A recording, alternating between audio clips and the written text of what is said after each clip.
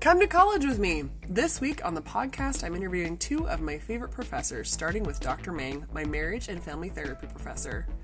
Dr. Meng is a marriage and family therapist and also is my abnormal psych professor, and it was really fun getting to do this interview with him.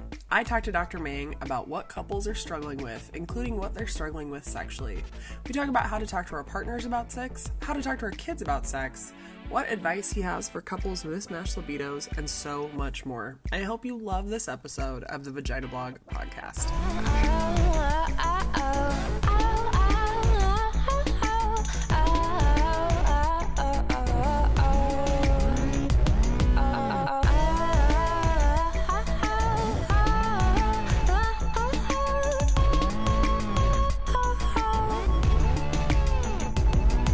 Today's podcast episode is brought to you by me. I am thrilled to introduce you to Ruby, my new vulva plush pillow for all your educational needs. Ruby is unique because she comes with her own removable clitoris, the perfect tool for teaching all about female pleasure, how to use period products, and what the entire clitoral anatomy looks like, and more. You can find Ruby on my site, thevaginablog.com. Check her out and let me know what products you'd like to see next. If you followed me for any amount of time, you know I love the Jovi patch. Jovi uses nanotechnology to intercept messages caused by discomfort, giving your brain the ability to better manage and cope. No wires, no magnets, no medication, just neurocapacitive coupling technology. Go to meetjovi.com and use code TheVaginaBlog20 in all caps to get $20 off your Jovi purchase, or head to the show notes for a quick link. Jovi is reusable, drug-free relief for anyone suffering, especially with menstrual cramps. Hello everyone. Today I am sitting down with Dr. Nathan Meng. He is actually my marriage and family therapy teacher. I also took abnormal psychology from him, and I am so excited to sit down with him today and talk to him about some of the common questions that I get all the time about therapy and marriage and relationships, and I thought we could just kind of dive in. So, Dr. Meng, first off, I would love to hear your story, who you are, why you got into this field, and just kind of a general, like, what's your background? So, I'll try to give you the shortened version. So, I initially, when I started school, I wanted to be a doctor, a PA, or something. I wanted to work in the medical field. And I had the opportunity to, and I started pre-med, I was doing it, I had the opportunity to go shadow a few physicians. One in the ER, which I loved. I thought that was fantastic. But as I was shadowing them, I got a little discouraged because I felt like they weren't quite paying attention to the things that need to be paid attention to. Not that they're, missing stuff, but that they were looking for, how do I treat and medicate? And I felt like they were missing the real question, the real problem, what was really going on for them. And so because of that, I decided to look into psychology. So I started working psychology. I actually got my degree in behavioral psych. And as I was doing that, I had a neighbor that was in the marriage and family therapy program. This was at Utah State. And he said, hey, can I interview you? Can I come and just practice doing some therapy stuff with you? And I thought, yeah, I got lots of stuff for you to practice on, so come on over. So he sat down and he started, we went through this interview process, we did all these things, and then he started telling me about systems therapy. And working within a system, so the more complex component of, trying to understand the family unit, the community unit, the government unit, the, biology, just how everything plays a different role.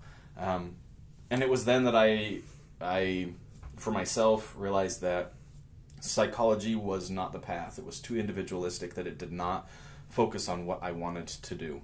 And that's when I made a shift into marriage and family therapy. So systems work, working within, trying to help, shift the whole dynamic as opposed to just an individual. So that's how I got that direction. I knew that at some point in time I wanted to teach. So I did go and get my PhD right away, but then went and worked, started working residential care. I've worked private practice. I've worked quite a few different capacities. Just in that pathway until I ended up here. When Utah Tech offered me the position, I felt like probably it was a good time to make a shift. So So, do you still have a practice? I don't. I supervise interns right now, but I don't have my private practice. When I started here initially, I did have my private practice, but we just started a master's program in marriage and family therapy at Utah Tech, and so that was me. I'm the only one here that is on that clinical field, and so it has been really, really busy. So I have not actually had the chance to go back to do private practice. I'm hoping that within the next little bit we've got some new hires and things like that are going on, but then I'll start my practice again. So with all the experience that you've had, not only in practicing yourself, but also now teaching, what do you feel like are the most common relationship issues that you're seeing in partnerships and marriages specifically? Yeah, that's a tricky question, because I would say that there's research-wise, we could go one direction, and the problem with that research is that our culture is changing pretty drastically, especially with COVID and things like that. So overall, and even being more online and having a more online presence, and that we have relationships online, not just like we're communicating with each other, but it's built off of, this is my personality that I'm presenting, my online personality. And so I think that one of the common issues is we kind of walk into relationships like we're ready to walk out. We kind of walk into a relationship like we're saying to the other person, I'm going to put you through this test. If you don't, clear these different tick marks, then you're out. And we don't spend enough time looking at ourselves and trying to identify who we are and what we need in a relationship. And so you see, like, the healthiest, the relationships that do the best, that last the longest, are the ones that they're very self-aware. They understand their own flaws, their own strengths, and they're not like hyper reactive. They're not, they don't take on the emotion of the other person, which doesn't sound quite right in a relationship. But if I walk into the house and my wife gives me this dirty look and she says, "How was your day?" If I'm instantly offended by that, we're going to have a lot of problems. But if I say, okay, she's probably got something going on, something's happened, this isn't me, this is her, and so I'm able to not be reactive to what she's just said, then we're more likely to have a better relationship. But I would say that culturally, we're not like that. We're pretty reactive right now. We spin each other up. You see the trolls online. I mean, that's kind of the... I don't know, that's kind of what's happening more often now, and I think that's having a pretty big effect on relationships. And so, identifying yourself, really knowing not just who you are, but who you are in a relationship. What do I need from my partner? What do I need, them to do, and them, to kind of fill in those gaps where I'm not really good at this, and I'm not really good at that, right? I've got a long list of the things that I know I do wrong. Same. And I don't want to, oh, I'm such a terrible person like that. But I just know I'm not good at this. Yeah. And so, being able to recognize really quickly when I say something and I'm like, okay, stop, hang on. I don't say that right always, I don't focus on that quite right. It's not a great, like, in a relationship piece, but between my daughter and I, she needs that, like, constant positive feedback, and most teenagers do. So, but I'm not good at it. And it's not that I'm not overly critical. Like, I'm not like chasing her around. This is what you did wrong, and you did this, but I might say, hey, don't forget to do this. Hey, don't forget this, or hey, when you do that, would you make sure to get, and she sees that very much as a criticism. And an attack, and so I have to remember to say the positive, to say, hey, I really appreciate, hey, when you, I can't believe you remembered to do this. I mean, it's been enough that where, like, I'll keep a tally card in my pocket just so that I know every time I put my hand in my pocket, I'm like, oh yeah, I gotta say something nice to my daughter. I gotta focus on the good things. I see that so much in relationships too. Like, if you look at, like, love languages and the idea behind that, it's the same thing. Like, if words of affirmation are not a strength for you, and also maybe not your love language, it may be a challenge to develop that. But you might need to if your partner's love language is words of affirmation. Right. Yeah. Well, and recognizing, too, that, I mean, even along those lines, like, that there's a strong possibility that's never going to change. Yeah. Right? There's a strong possibility, and we're going to be fighting with that forever, and that's okay. And that would be the biggest piece, I would say, is commitment. Yeah. Walking into a relationship saying, I'm fully committed to this relationship, right? I'm going to give 8 hours a day to this relationship means to me this relationship's probably going to work. If you're saying, I just hope that this relationship works out because that's what they're supposed to do, it's probably going to have huge problems, right? And, you know, the analogy that like we're in a river. So if you stop doing something, that means you're moving away. You're not moving towards. And that's, you know, you really have to be constantly thinking about, you know, what can I do for my partner? What can I do for my relationship? What can I, for myself, how am I going to relax before I have to talk to them about this serious issue or whatever it is? So when is it time to go to therapy? Because obviously, like all of us that are in relationships, we go through seasons, right? But at what point do you pause and say, like, okay, this has gotten beyond, it's time for therapy? Yeah, well, so the business acumen in my head is saying, I mean, you should be going every week. Yeah, right? Everyone should all the time, right? Ideally, myself. Yes. I do think it's good to do a checkup. I don't know that it's necessary to do it with a therapist. There's lots of books. You brought up the love language. There's things like that we can do that are constantly helping. But I would say that couples more often wait too long before they go in. Because they don't need, or because this stigma that, oh, we're going to therapy now, you know, so I think it's, don't wait too long. It's really, you know, it's fine.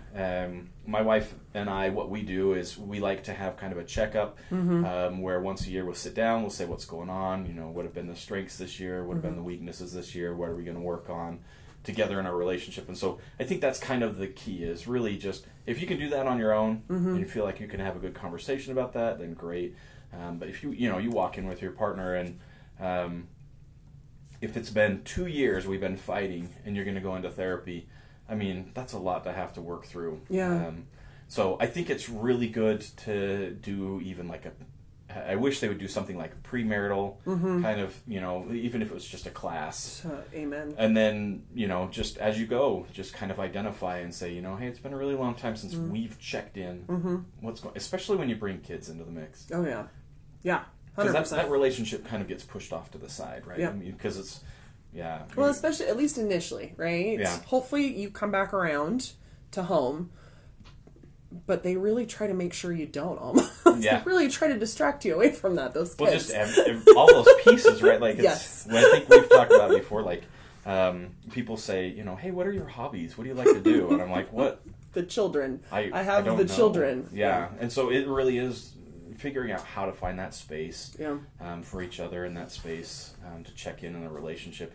If we were looking at, like, saying, hey, this is what a couple with a strong relationship does, I would say they probably take at least 10 minutes a day to just check in with each other, where they're not looking at their phones. Yeah. They lock. I would make the joke. I say, you lock the door, and if you know your kids are going to be banging on the door, throw some matches out there, throw some knives out there, and then they'll leave you alone. Or right? Climb out the window. Yeah. Is my personal lock the door and then some kind of space where you don't have to listen, right? Because that's a common theme. Is as soon as you shut the door, then the kids really want to be there. Right? Yeah. Oh yeah, that's a thing. So making sure at least 10 minutes where we can check in. That could be a phone call. That could be just kind of checking in with each other in the morning before you go. But just something. There has to be that. Where are we at? What's going on? Are we okay? Did we talk about? Did we? Yeah.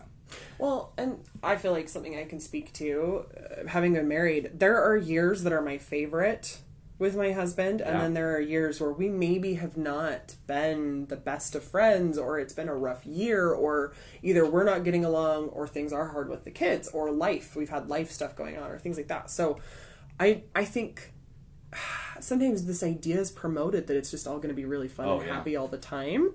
And I don't, in my life experience, it has not been that way. No, my partner and I talk about this all the time. So the first year that we were together was horrid. I mean, the worst year of my life. I mean, and we'll discuss this all the time. And it's very easy to draw out what was going on now. But totally. at the time, the cycle, You're in it. just so stubborn, you know, and everything to me is a joke. And so I have this stubbornness and joking thing piece, you know, that's going on. And it just perpetuated these cycles to just keep going and going. And making it worse because I'm not going to let it go because I'm stubborn, right? But then I'm making a joke anyway. So, yeah, I mean, to know that it's not going to be great. I mean, you're trying to mesh worlds. You're trying to mesh all kinds of things. It's just, you're going to have ups and downs. Yeah.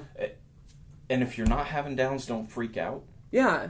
And if you're not having ups, don't freak out. Yeah. Because you don't know. Right? You don't know where they're going to keep coming. You don't need to go, you know. So I would say that, yeah, when you start to feel like the majority of the week is spent more in that, I'm just so frustrated, I don't know what to do, that's probably a better time to go into therapy, especially if you're feeling lost as far as like a direction. The therapist isn't going to be there to like, let me give you the direction, but maybe help move some of the pieces out of the way so you can find that direction. Yeah.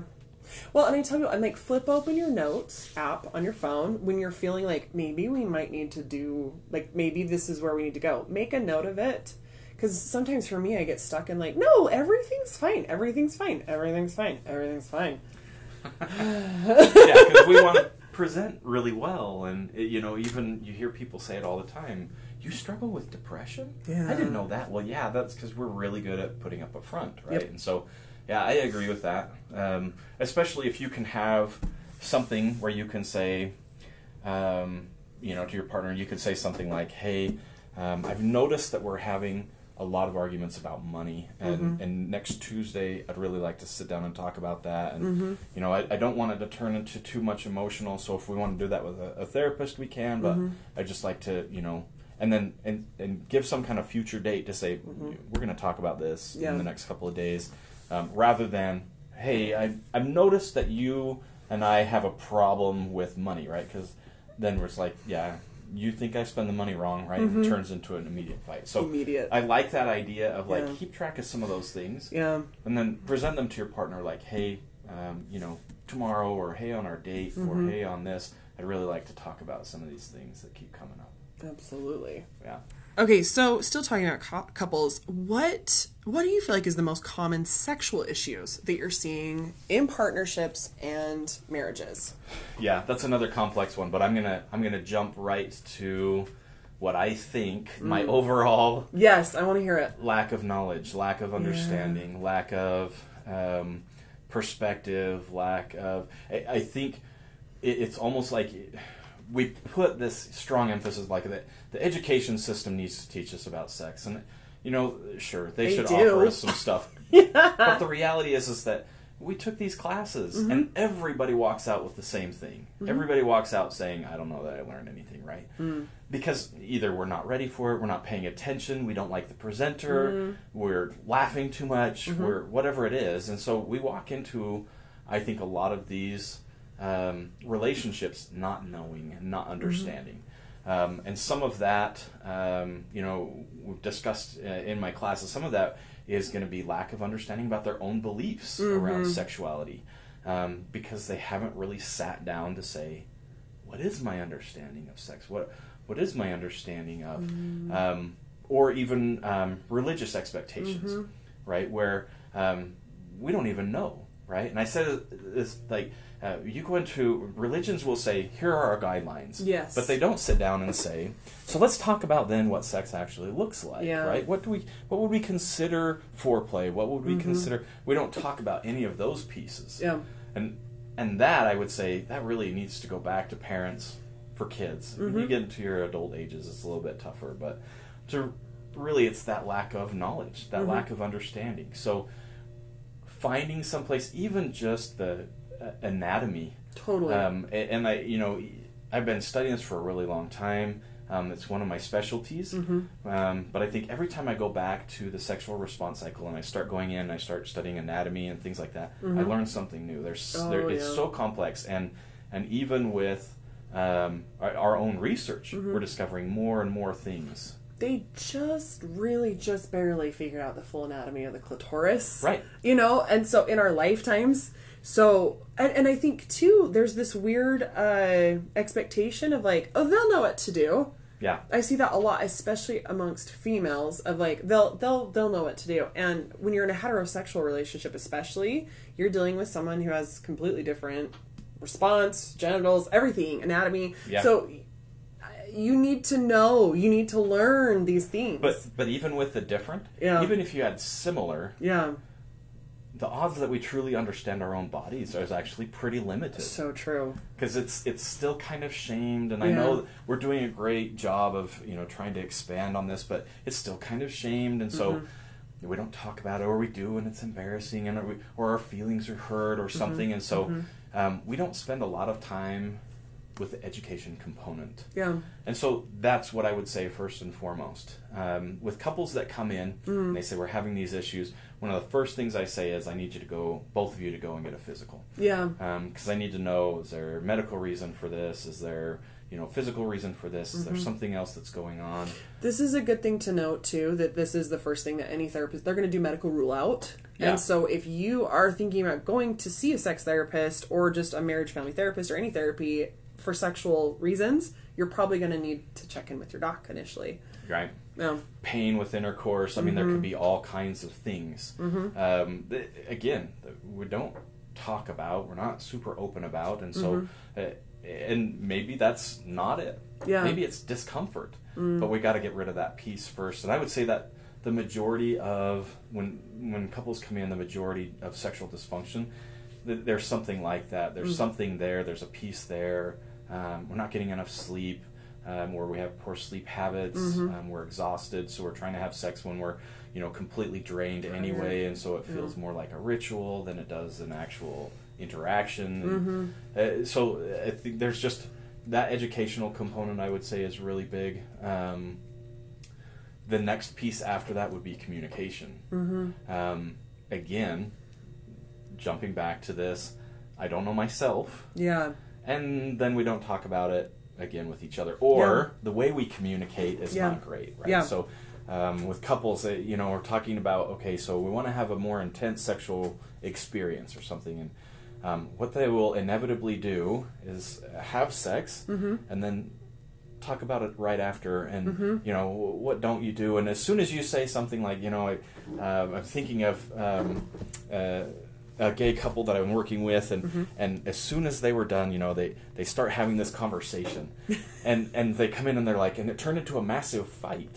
Yeah. And I said, yeah, I can understand, because you're the most vulnerable you can be. And then somebody says, you know what I didn't start like? Critiquing. Yeah. It becomes very personal. Totally. Instead of don't do that anymore, that's really uncomfortable, is you're a bad person, don't, you know, I don't like you or something. And so it's not just the communication, like when do we communicate about it and things like that. Again, that same concept I said before of, you know, set it aside to say, oh, we're going to talk about this, you know, likes, dislikes, all that kind of stuff later. And there's time and the ability to experience like that. Just at the end to have a critique session is just never going to work out. No. So would not recommend that. So education, you know, even with training new therapists, one of the activities that I have them do is go and present the sexual response cycle to someone that they know, which is really uncomfortable because we know them, right? And so now we're talking about intimacy. Yeah. But I've never had one come back where the couple didn't say something like, I didn't know that. Yeah. Right? Or one of them saying, I didn't know that, and the other one saying, you didn't? You know, and then flipping it. You know, the next sentence is, you didn't know that? And then, you know, enhancing this relationship of just gaining an understanding of, you know, physiology and, you know, patterns and things like that. So, and I get asked this a lot. What does a conversation look like? Because I have people that will message me and say, I don't know how to talk to my partner about sex. What does that conversation look like? I always tell them that it needs to be at lunch, not at 11 o'clock at night when someone has a boner, right? We want to talk about it at lunch in a public place where, like, this is truly all we're talking about. We can't have sex with each other in the middle of the conversation because we're in a public place. Like, but what does that conversation look like? Well, and I would say you could. Yeah. But recognize that if you do end up having sex, that's going to interrupt that conversation. Well, yeah, right? exactly. And so, yeah, I mean, initially, I think start small, work big. So, if you've ever looked at like the sensate focus model, where we're not going to have sex for weeks, right? We're just going to start with a conversation. Yeah. But I think what you're talking about and that's set aside time. Yeah. It's very critical. Yeah. 11 o'clock at night when we're exhausted, probably. It's not going to go well. It would for me. I'm a night You're person. a night owl, yeah, exactly. 3 a.m. I'd be like, let's dive talk about into all this. really good. Right? But my partner is in bed at 8. Yeah.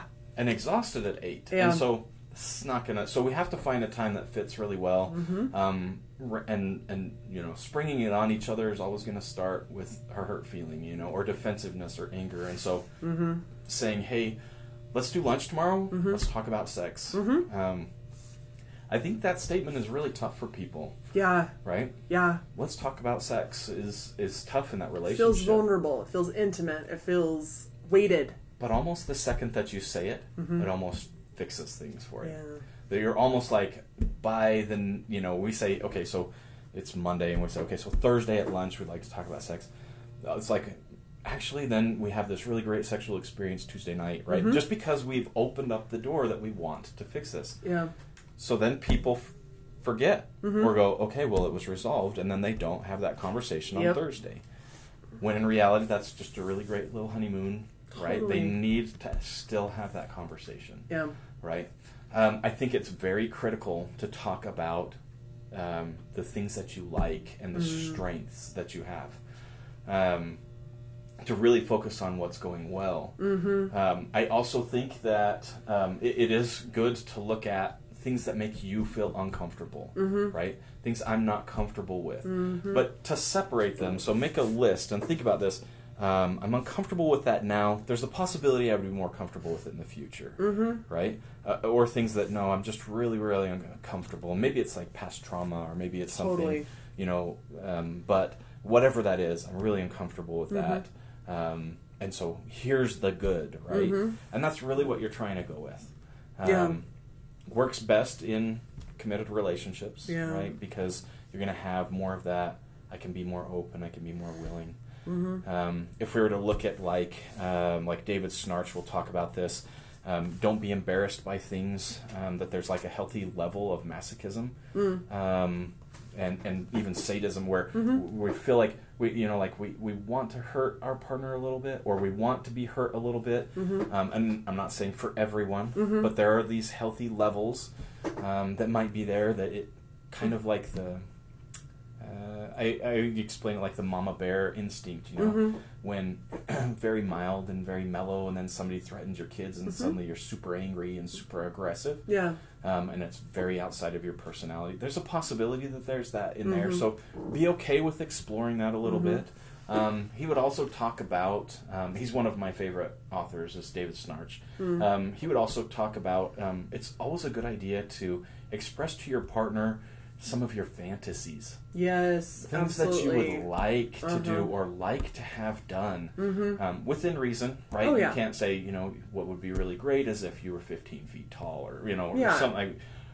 So finding some kind of fantasy that your partner might be able to try to fulfill for you, so that they're aware of the things that you're liking and the things that you're doing. And that's a fun conversation, because I think when we start to dive into fantasy, that reintroduces play into the intimate relationship, and you get lost in dreamland. And so if you're maybe discussing some of these things that are more difficult to talk about, reincorporating that conversation brings the fun back in. Yeah.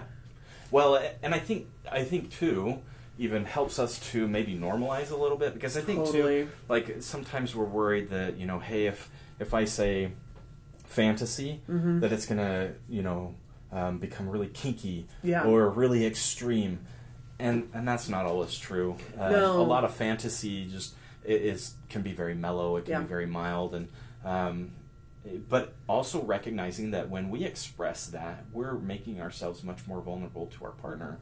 Oh, yeah. Which opens the door for them to be vulnerable. And so if we're in a really good, relationship where we have that communication, that commitment to each other, it's going to be a really good safe space to explore some of that and try to understand ourselves, and to recognize that someone says, here's my fantasy, and then as it starts, if we're really uncomfortable, to say, oh, nope, that's not... Actually, this isn't working out. I was wrong. I don't like that. Yes. Can we go back to what we were at before?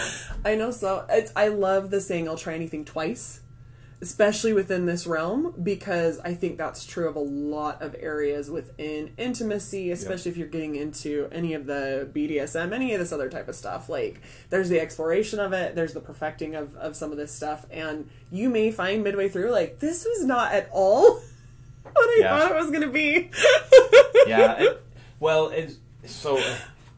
To me, the restaurant analogy is, like, so perfect. You go to this restaurant, it's your favorite restaurant, right? And you love it there.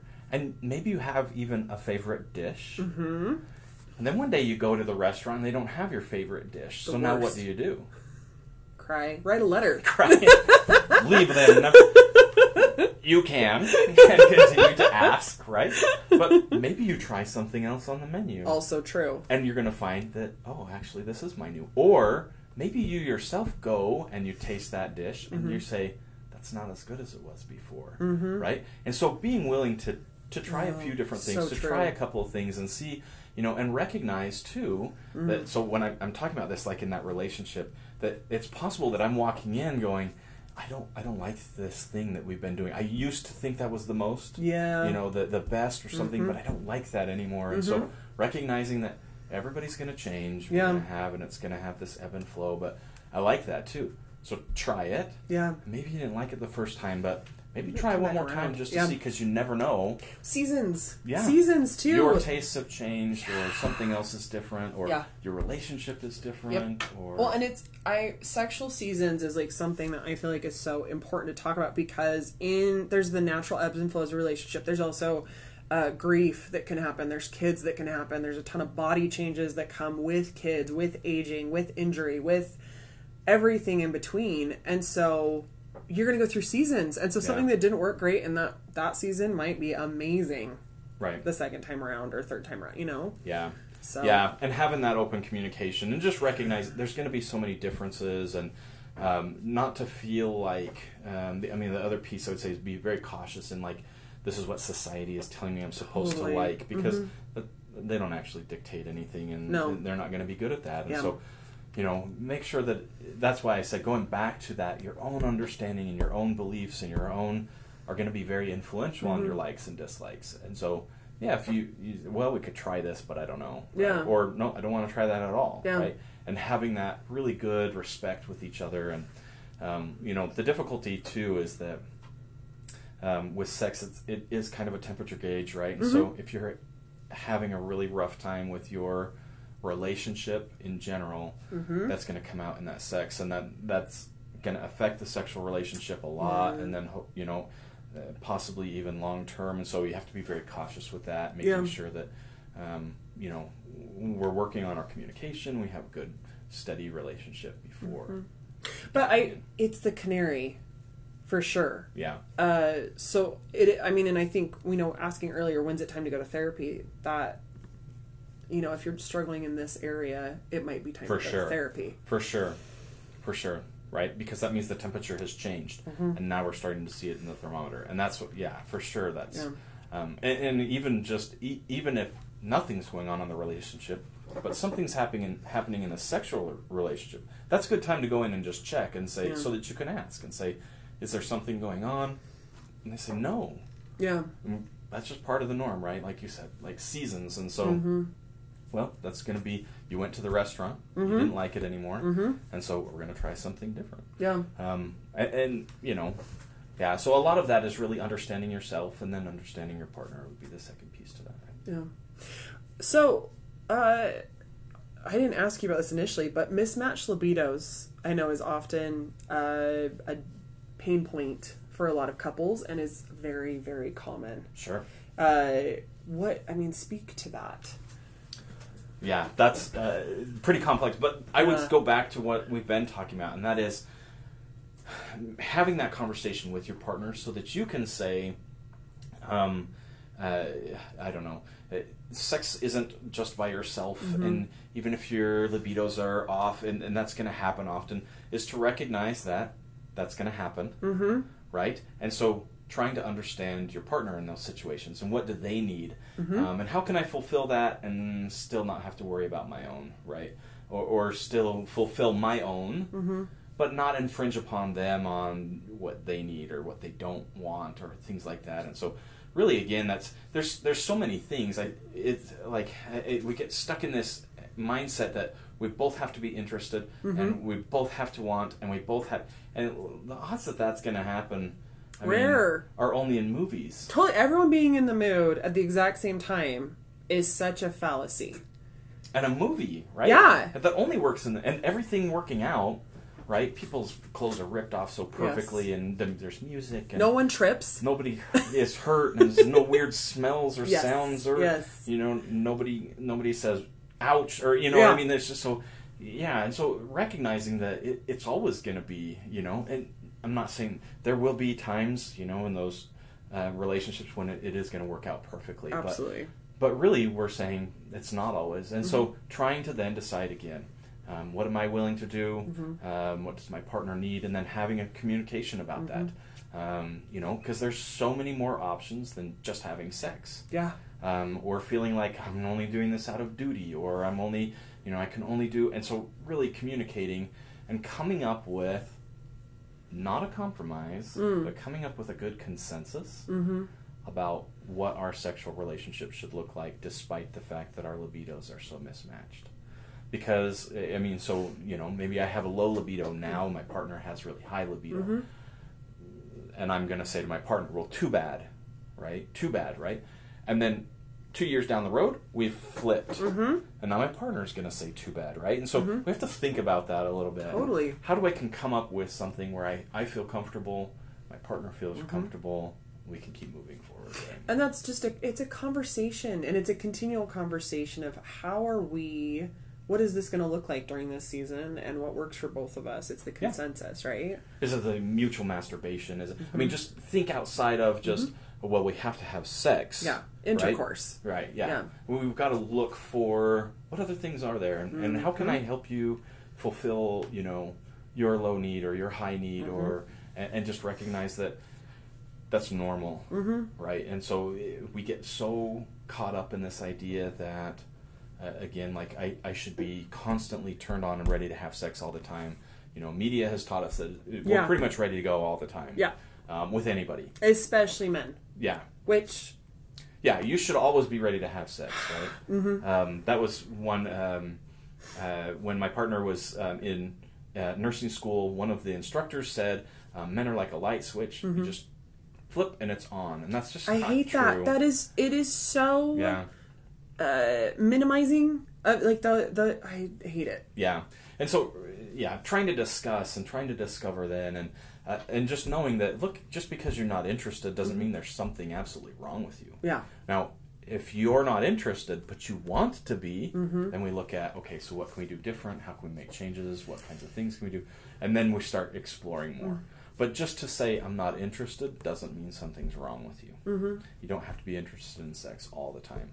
And so recognizing that then means that we have to come up with something that works for our relationship. Because it's not just, intercourse. There's so many other options, so many other things we can do, and still have that really great relationship with each other. Absolutely. So you mentioned earlier kind of the importance of teaching our kids in the home, which I so agree with. I think it's incredibly important. They aren't getting it at school. We can't expect the world to educate our children about these things because A, we may not agree with what the world's coming up with. B, what's available to them right now is terrifying for them to, be learning from that. And so what does teaching your kids about sex look like? You have 6 children. How is this going? Yeah, and it's been different with each of my kids, just based on their needs. But I would say it's very important, first and foremost, again, that educational component, which might mean that we ourselves have to get a little educated so that we can actually explain it. Yeah. I think it's important for us to feel comfortable with our kids so that they feel comfortable asking questions. That also, to me, means using the correct terminology And I know I've heard people talk about this, and parents don't always agree with me, but it is important to use the correct terminology so agree. that, again, we can just have a good, open conversation. Which has resulted in really weird conversations for me, where I have a parent call up that's like, hey, your kid is talking about menstruation or something, and I'm saying, and what's the big... You keep throwing the word vulva around. I'm just not sure about that. Yeah, what is the vulva, right? So I'm like, oh, here, let me sit down and educate you, and then you can help your kids. So it has resulted, but I would say, age appropriateness is important, but recognize, just like what you said, if you want that education to come from somewhere else, you're just going to have to be satisfied with whatever that is. Yeah. We get into arguments about the school system. I would say the school system is a limited exposure for their education about sex. Yeah. It's more likely to be media, social media, peers, unless it comes from parents. Yeah. Who are not great at that because, parents, I hear them say, I have an open door policy. They're not going to ask. Yeah, no. They're not going to come find you and ask unless you've started the conversation. Or they've heard something somewhere else. Yeah. Right? And so that's what I feel like I'm doing. My kids are like, they're sharing, words with people, and then they're coming back. And and especially my 4-year-old, unfortunately, because my 4-year-old is hearing the conversations I'm having with my 12-year-old. Yep. And then my 4-year-old's passing it around. I have really funny experiences, but I don't want to embarrass them too much. So, it is important to help them understand what those components are. That means we have to set aside time to talk to them about it. And I've heard, some will say, well, when they get around that age, around puberty, then we sit down and we have a big talk. And I've heard others say, well, it's more important to do mini talks. And honestly, I don't know. Just have that conversation. Yeah. What they're going to learn from you is way more important than what they're going to learn from school or peers or media. Because the likelihood that they'll experience sex the same way as you is really high. The likelihood they're going to experience sex the same way as all these other things is low, right? Because of cultural beliefs, because of genetics, because of just environment, they're likely to have very similar experiences as yourself. So it is important for parents to be very open, to talk to them. And I would say, think about age appropriateness. I share the story of, my son one time used the term blowjob, and I think he was maybe 9. Incorrectly. Yeah, and he used it wrong, and I was like, oh, this is the perfect opportunity for me to explain, and good, okay. So I bring him back, and I said, hey, and I was being really good about it, I just thought, hey, learn this term, and, I want him to understand, and so I share and I said, this is what a blowjob is, and so we talk about it, and I look at him and I feel like I'm like, oh, you're doing a great job parenting. Yeah. And he's crying. Oh yeah, he's horrified. And I'm saying, oh, I'm not. Why did you start crying? I'm not trying to. You're not in trouble. I wasn't saying any trouble. I just wanted you to understand what it was. That's all. And he said, I just had heard it somewhere and I did not want to know. Yeah. And you now shattered. I feel like I'm just overwhelmed. Yeah. And I felt so horrible. And so. It is important to pay attention to, just age appropriateness. What are they? Where are they at? Well, because I think, as I've observed in my own children, finding out what intercourse is one thing. They're horrified typically, or just kind of like, what? But once you start stepping into some of these other sexual acts, they're like, what? Yeah, even beyond. How dare you talk to me that way? And then they're washing your mouth. That was so... Yeah. Yeah, so it's important to just... help them to understand, help them to feel comfortable, but make sure to separate situations. And, even situations, I've had conversations, with my kids where it may not even be, my own belief about this sexual activity. And so I'll even just open the door, though, and say, hey, I just want, if you want to talk about this, we can. And they'll usually say something like, what do you mean? That sounds like that's, something you don't agree with. And I'll say, right, but just because I don't agree with it doesn't mean, right? And so I'm opening the door to say, this is what I would say is most important, and this, safe sex is going to be most important to me, and what does safe sex really mean? And does that, does that only mean a condom? Does that only mean, and to me, no, it doesn't, to me it's a relationship component, and, that's when they would come back and they'd be like, are you saying it's okay to have a one-night stand? And I would say something like, for myself, Yeah. I don't agree with that. Yeah. Right? I want you to be in a relationship because that to me is safety, and here's why. Right?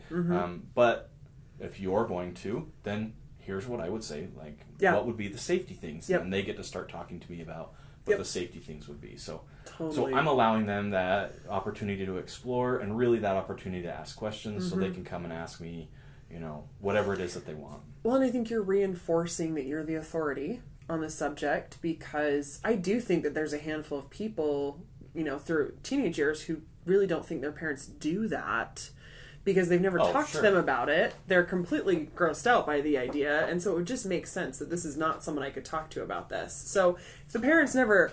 No, it's a huge myth, establish right? themselves. The myth is that you get married and you stop having sex. Yeah. And you only did it when you had that kid. Just the 3 times for me. You've had sex 6 times. But statistically, we know that married couples have more frequent sex, express, you know, more satisfaction in their sexual life, and so we know that it is. We know what's going on. Yeah, the kids don't. They don't know that. So you have to establish yourself as the sexual authority in their lives.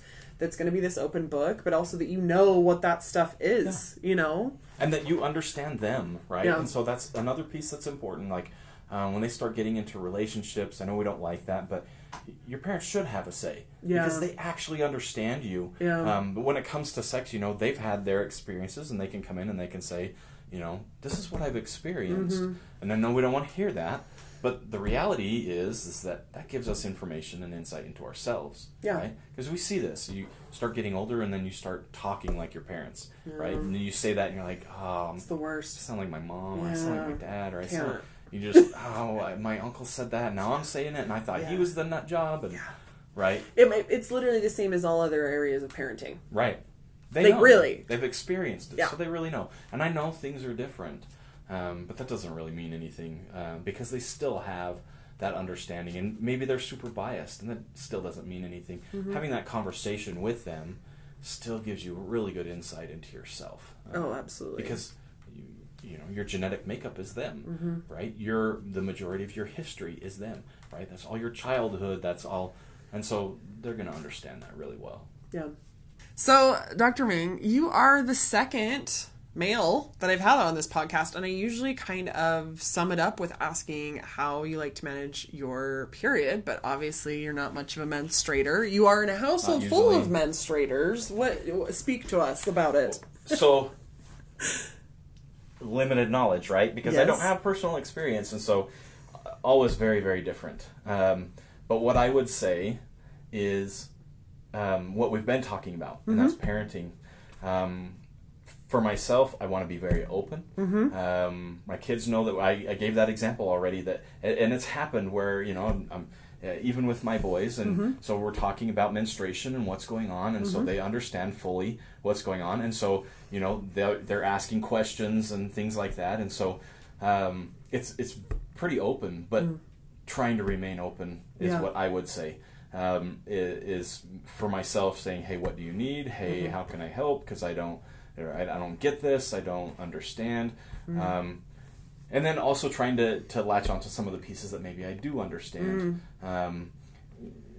Men's emotional, you know, we cycle too. We have great days and horrible days, and we're super happy and super depressed. And so I can understand that a little bit. Yeah. And so maybe trying to use that to say, okay, what's it like when I don't feel good, when I don't feel this, when I don't feel that? And so really trying to be open, ask a lot of questions about support. I try to never be the person that would be embarrassed by that situation, or uncomfortable, or unwilling. And so whatever it is, that's what we're going to do. That's what we need to talk about, and I'm okay with that. And so do you need somebody that's trying to be positive? Do you need somebody that's being sympathetic? Do you need somebody that's trying to be understanding? You know, I want really good open dialogue about what am I going to do to help, rather than, you know, stop acting like that, or stop doing this, or, because you're modeling, or being ashamed of. By doing that to support, you know, your partner, you're also modeling that to your daughters and sons, what that looks like. I love that. Well, I grew up with 3 older sisters. Whew. and discovering, you know, their menstruation cycles for me as a kid, I did not know what was going on. And I think it wasn't until college when I was like, oh my gosh. It's they were such a menstruating. disservice, That's totally. what was happening, but I had no clue. Yeah. You know what was going on. Like, you know, they had all these products and things, and I'm like, what is this crap? You know, like, and you know, telling my dad, I'm like, look at all this crap. Like, what's going on? And my dad, you know, I don't want to talk about that. That's your sisters. You know, I don't want to embarrass them. I don't want them to feel uncomfortable. Yeah. And, you know, and so it wasn't until college when I was like, oh. And so I don't want that space to be there. I want you know, I want my kids to feel very comfortable to ask a question, to know that this is just part of, you know, the norm. This is not out of the norm, and we are not going to, you know, whatever. And so really lots of good open questions, and then really just what do you need support-wise? You know, what does that look like in any capacity for support? Cool. Thank you so much for coming on the podcast. You're welcome. This Thanks is for awesome. inviting me. If you loved this episode of the Vagina Blog podcast, please take a moment and write a review or share with your friends. This podcast is built by listeners like you, and it means the world to me that you're here. Today's podcast episode is brought to you by me.